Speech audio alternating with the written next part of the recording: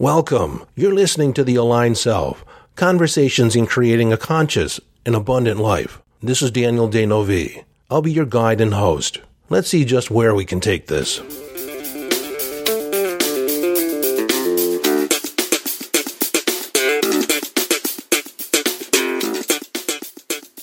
Welcome back, friend, and if this is your first time here, welcome home. You see, I consider you part of the family. If you find this conversation, if you find this series of conversations valuable for you, then you are a kindred spirit, and I'm your Uncle Dan. Not the weird Uncle Dan, but I'm the fun Uncle Dan. You know, it's funny. The only people that call me Dan anymore are my brothers and my sisters. And, of course, my nieces and nephews call me Uncle Dan. Everyone else refers to me as Daniel. But the reason I began this podcast was, one, to have an outlet for all the things bouncing around in my head, you know, the last 30, 40 years of research and coaching and living. And then again, to attract a tribe, to attract people that resonated with my message, that resonated with my energy. I mean, I really don't want to appeal to everybody, but the people that are attracted here, I want to provide information, a sense of community, and a sense of compassion for your journey, empowering you to create the best life possible, to have the greatest amount of satisfaction and joy. Joy! Joy is the word. Joy is the word. Now, if you weren't aware, my last name, D'Neuville, means of the new community. It's French. So if you're new here, welcome home. And by all means, you're welcome to join us in our Facebook group, the Aligned Self Podcast Listeners Facebook group. And please answer the questions. If you don't answer the questions, I won't let you in, because it tells me that you're not part of the community. But seriously, there's only 3 questions. The first one is, what would you like to explore more? What would you like me to talk about? What interests you? That way, it gives me fodder. It gives me ideas on things to bring out or dive into more. And the second question is, how did you hear about the Facebook group? Well, the answer is on the podcast. That way I know that you're a podcast listener. If you say anything else other than on the podcast, I won't let you in, because I want people that are part of the conversation, that are part of the community. And the last question is, will you play nice? Will you, honor the rules and the regulations? And there really aren't many regulations. It's just play nice and respect other people. And whatever is revealed or shared inside the Facebook group stays there. It's a private group, so things that are posted cannot be shared outside the group. So with that said, today's episode is going to be more about the reticular activating system. Now, a couple episodes ago, I talked about the reticular activating system with the promise that I would go in deeper. We're also going to talk about questions, the power of questions, or the power of asking the most appropriate question, and the confirmation bias.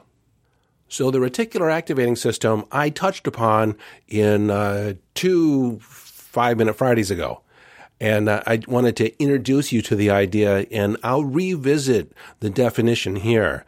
The reticular activating system is actually a neural network inside your brain that is responsible for filtering out different aspects of your environment and then making you aware consciously of different aspects of your environment. It's also responsible for you ignoring different aspects of your environment. And the reason it's important is that at any given moment, you have millions of stimuli, temperature variations, different air pressures, those of you're not usually consciously aware of, but those are going on all around you. There's different sounds and different noises going on. There's different stimuli in the form of people, in events going on all around you. And if you were to pay attention to all those at once, it would literally be overwhelming. And as a matter of course, most of that stuff is inconsequential to your experience of life. Now, the number of stimuli that your conscious mind can attend to at any given moment, it varies according to the different studies. But let's just say that it's much, much less than your other than conscious mind or your subconscious mind. one rule of thumb that has bared out over time in my experience is that you can consciously attend to 7 bits of information plus or minus 2. And if it expands over 9 bits of information at any given moment, you tend to go on automatic. You go into trance. For example, most of you are aware of telephone numbers. Now, if you were to look at all 10 digits at once and someone read them off, it would be somewhat hard to remember for the majority of people. But when you break it into area code, exchange, and then the 4 digits, it's a lot easier to remember. And I'm going to spit out a telephone number to test you. So here's all 10 digits, 214-777-8347. Did you catch all that? So if I break up those 10 digits into smaller subsets or smaller chunks, smaller chunk sizes, will you remember them more easily? Are you ready? I'm going to break them down into area code, exchange, and then the last 4 digits. 214-777-8347. Can you remember more of the number the second time or the first time? Well, in that little example, you have a taste of how overwhelmed the conscious mind could get if it was paying attention to every little thing in your environment. Now, comparatively, your other than conscious mind is paying attention to about 400 million bits of information every second and can process those really, really quickly. Here's another example. Now, I'm going to test your vocabulary. I want you to think about the word Erdenews. Erdenews. And you're probably saying, got nothing on that one, because I made the word up. But in a nanosecond, you searched all the data banks, you referenced every word you've ever heard, compared it to different languages that you might be aware of. And in a nanosecond, you came up with nothing. So to sum up, the moral of that little example is that your conscious mind has trouble paying attention to very many facts or figures at any given moment. Your other than conscious mind is a warehouse, a powerhouse of taking in information and assimilating and computing. So your other than conscious mind is always paying attention to the things that are going on in your environment and then making you aware of it in consciousness. I call it a gift of awareness. It just kind of pops in your mind. Now, if you haven't guessed already, this has deeper ramifications as far as programming your other than conscious mind or accessing information from your other than conscious or your intuition. So here's an example of how I've used it for myself, and it's around nonverbal communication. Now, in a previous episode, I talked about my fascination and how I was introduced to the whole concept of nonverbal communication. But to sum it up here, at any given moment, over 90% of the communication you receive is received nonverbally. And in that calculation, that only leaves about 10% for the actual words that are used. Now, while words are important, in the grand scheme of things, the specific words that people use are less important than the tonality in which a person communicates. For instance, I love you. I love you. Versus, I love you. Completely different. Same 3 words. I once did a presentation in high school.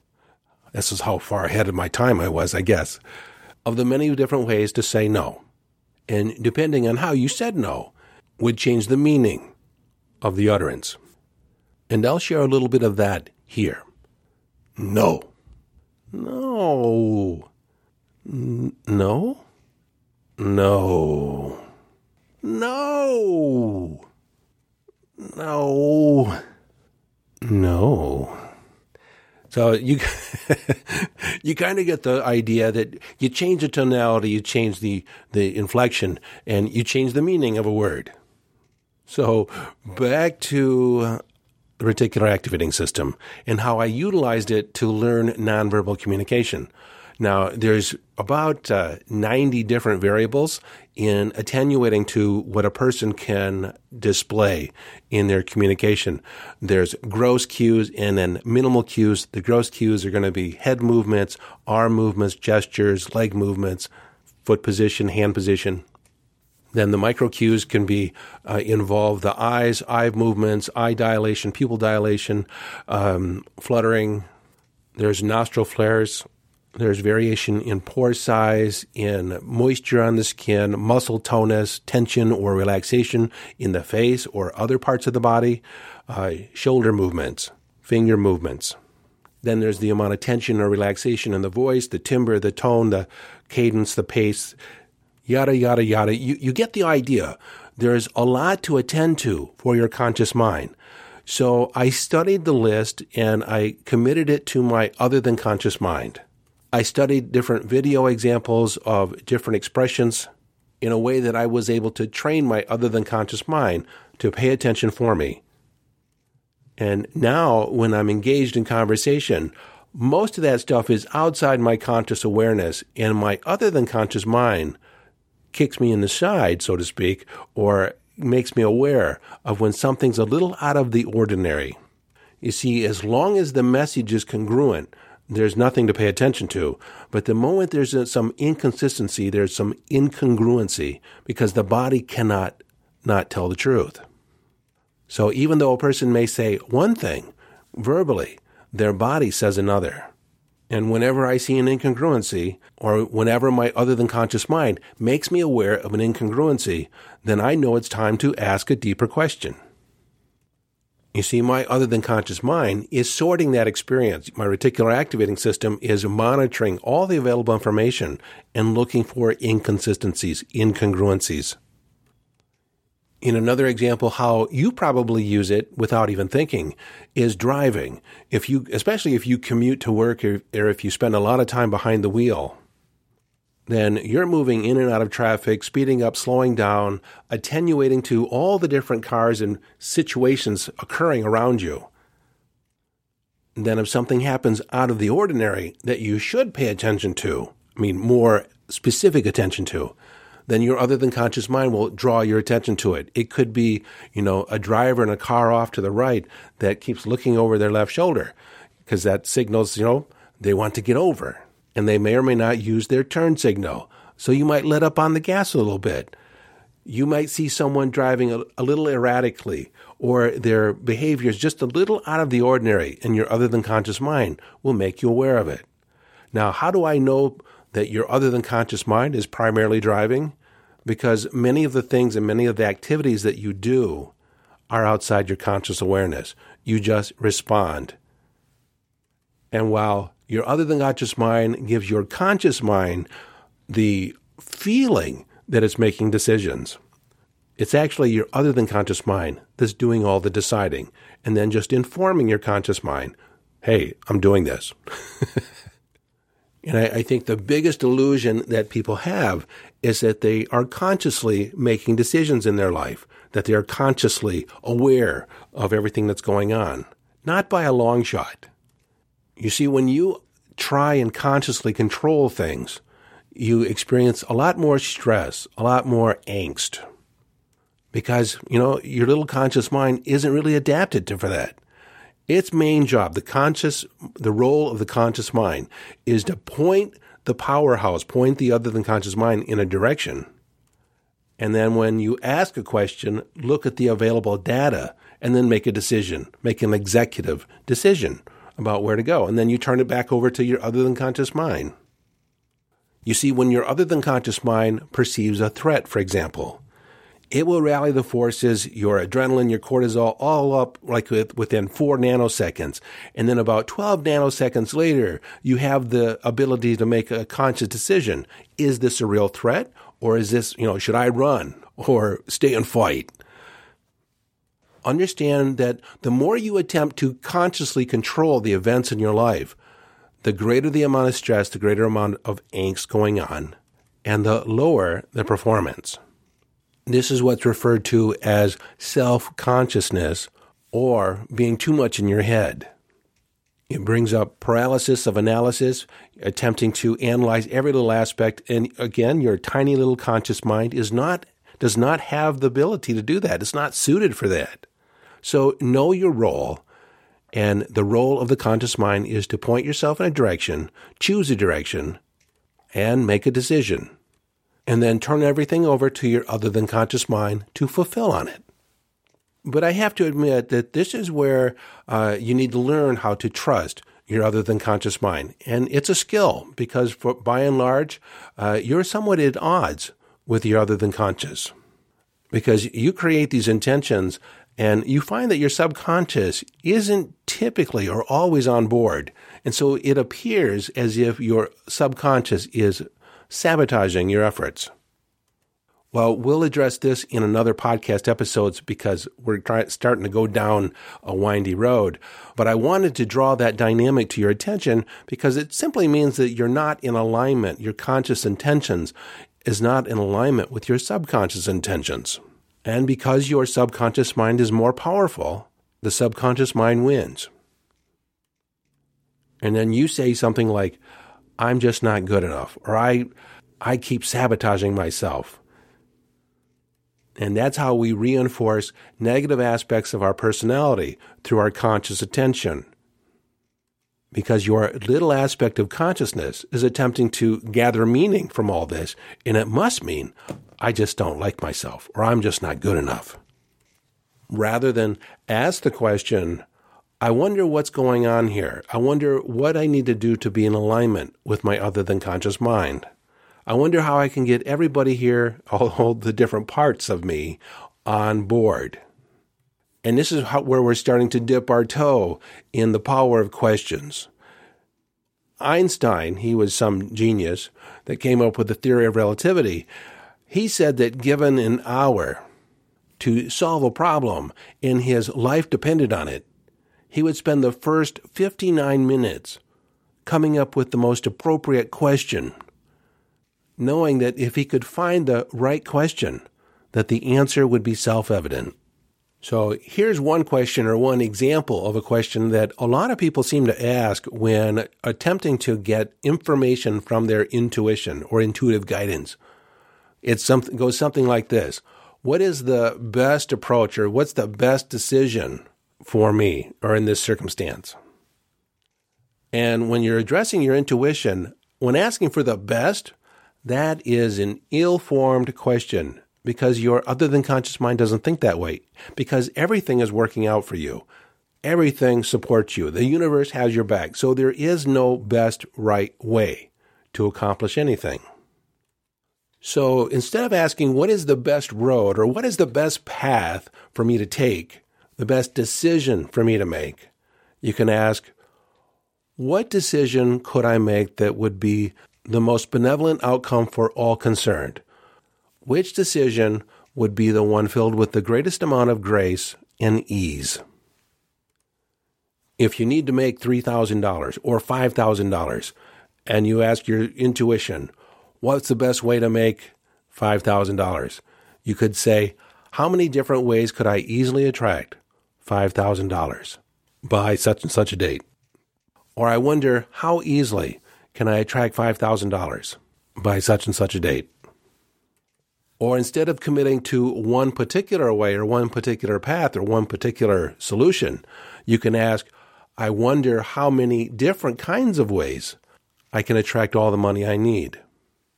Do you feel the feeling behind what is the best decision here? What is the best road? It's like you got to get it right. Instead, what is the feeling behind the attitude of gamification? If you made it a game, it's like, I wonder how many different ways can I attract that? I'm curious, how fast and how easily can I attract that money? Instead of focusing on how can I make it? So when we use questions beginning with I wonder or I'm curious, it opens up possibility.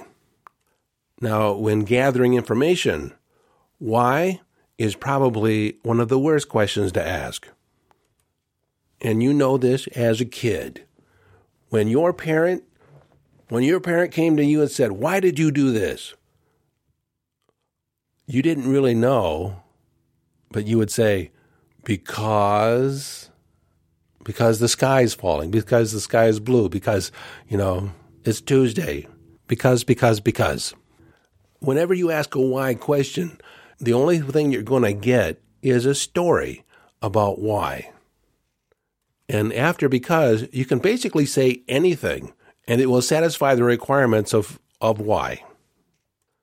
For instance, sometimes I have a client that will come to me and say, I have low self-esteem. And if I was to ask why, I would get the story of their childhood. And you probably get the same thing too.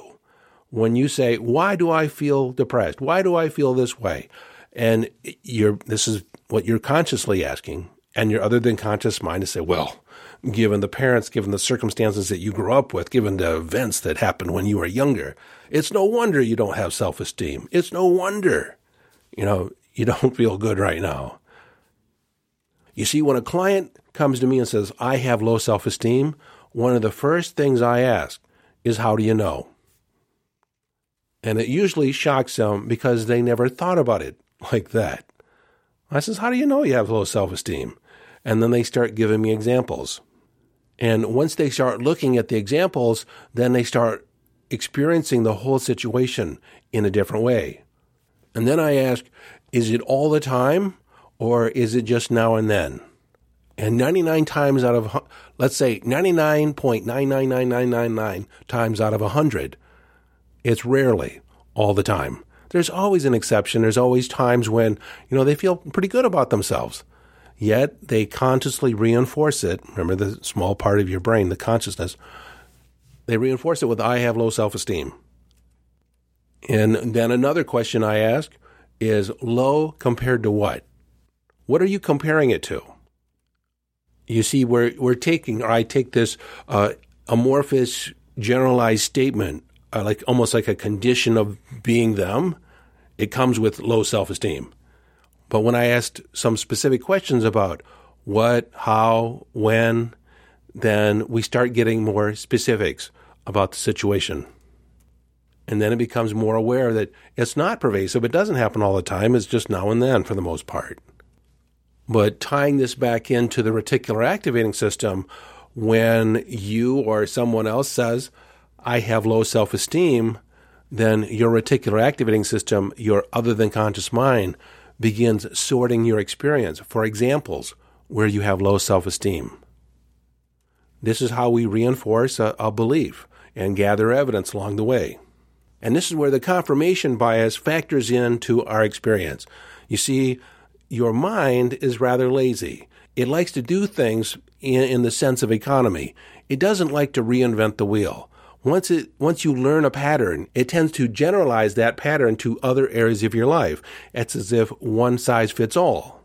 And rather than reinvent your belief system, if you adopt a belief and then you gather evidence to support it through the process of the reticular activating system, you tend to seek out, and this is the confirmation bias, you are biased towards seeking out other information, other points of view that support your belief.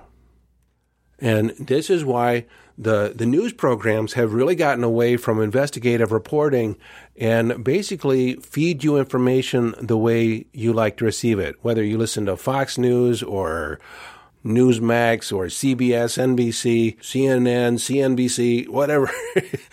They have their audience. They have a particular point of view or a particular way they feed information out.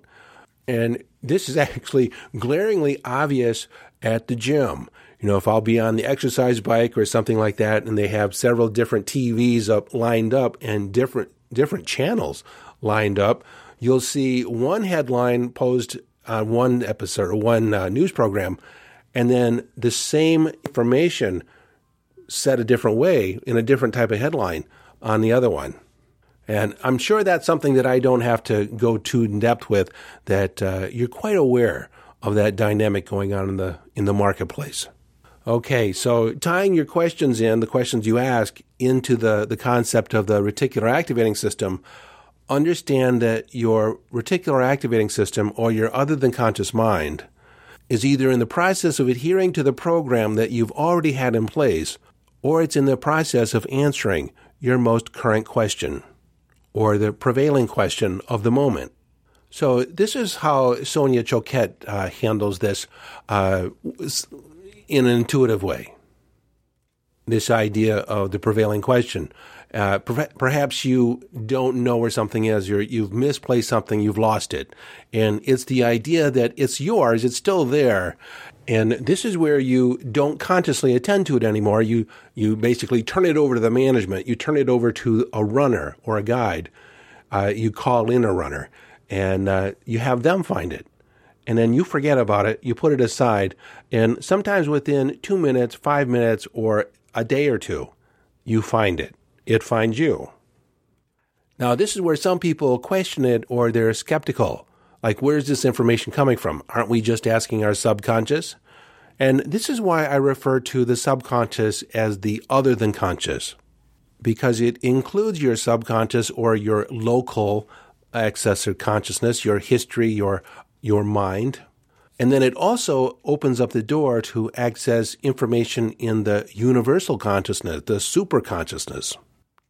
So when we say the conscious mind, which is that little part, the 7 bits of information, plus or minus 2, and then the other than conscious, then you have access to not only your subconscious mind, but the infinite.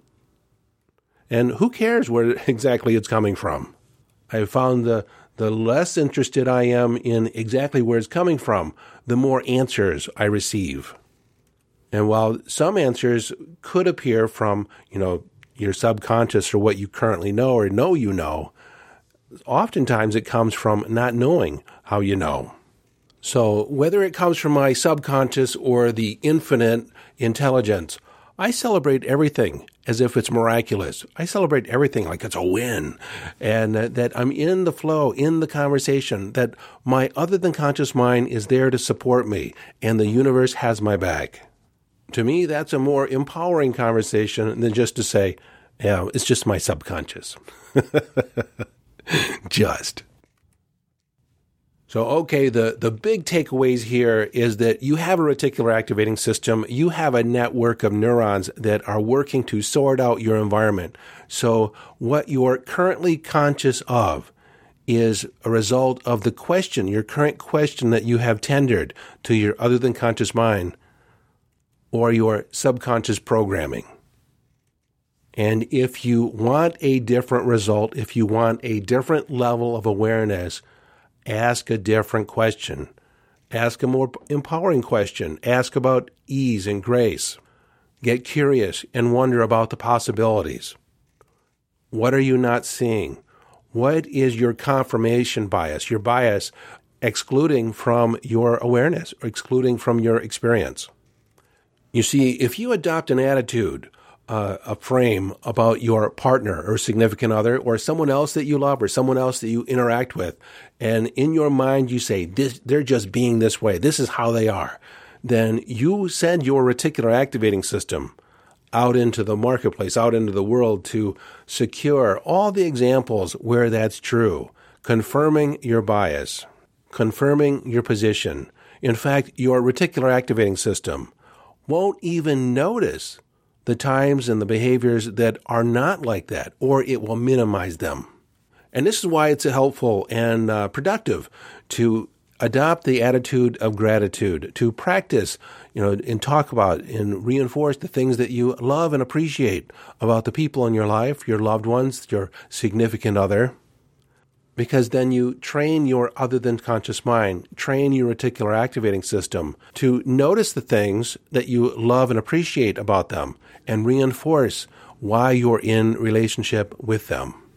On another front, if you've embraced the idea that you have low self-esteem and you've been accumulating data over time and you have a big why on why you have low self-esteem, you can rework that. You can reprogram that idea. First, who is doing the esteeming? It is you. And so you have a choice. Are you going to continue with this narrative of having low self-esteem, or are you going to hold yourself in high regard, regardless of your past, regardless of how you've shown up? Because you get to say, you get to decide how much you love yourself. And then secondly, we understand that this critical voice, this critical dialogue that we have in our head about ourselves is not us talking. It's ideas that we've adopted. We might have heard them when we were growing up through less than stellar parenting or even just absent-minded parenting. But if you have that negative voice in your head, it's not you. It's coming from somewhere else.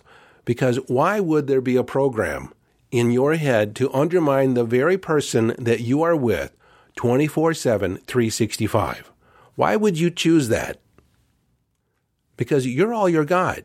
So if you can love and appreciate you, love yourself unconditionally, like maybe you're a total screw-up, maybe you don't get anything right, or you have a long laundry list of things that could be cleaned up in your life.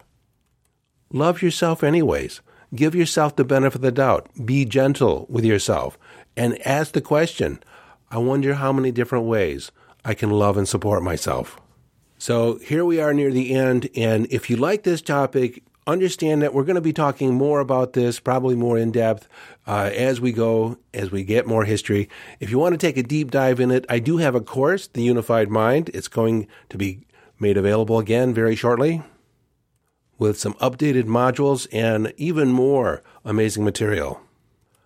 So a couple questions that I want to leave you with is, I'm curious, how many people could you share the podcast with? I wonder if you know one or two other people that would get value out of listening to this conversation, that would find themselves at home in our community. You see, if you just share with one other person, each and every one of you just shares with one other person, we can double the listenership of the podcast almost overnight. And what's even more valuable to me is that by you telling your friends, we're gathering or gaining a listenership, a community of kindred spirits that are in the same conversation. They're invested in the same idea of expansion and growth. So until next time, this is Daniel Dano V, suggesting you follow your bliss, suggesting strongly you follow your bliss and live the epic life.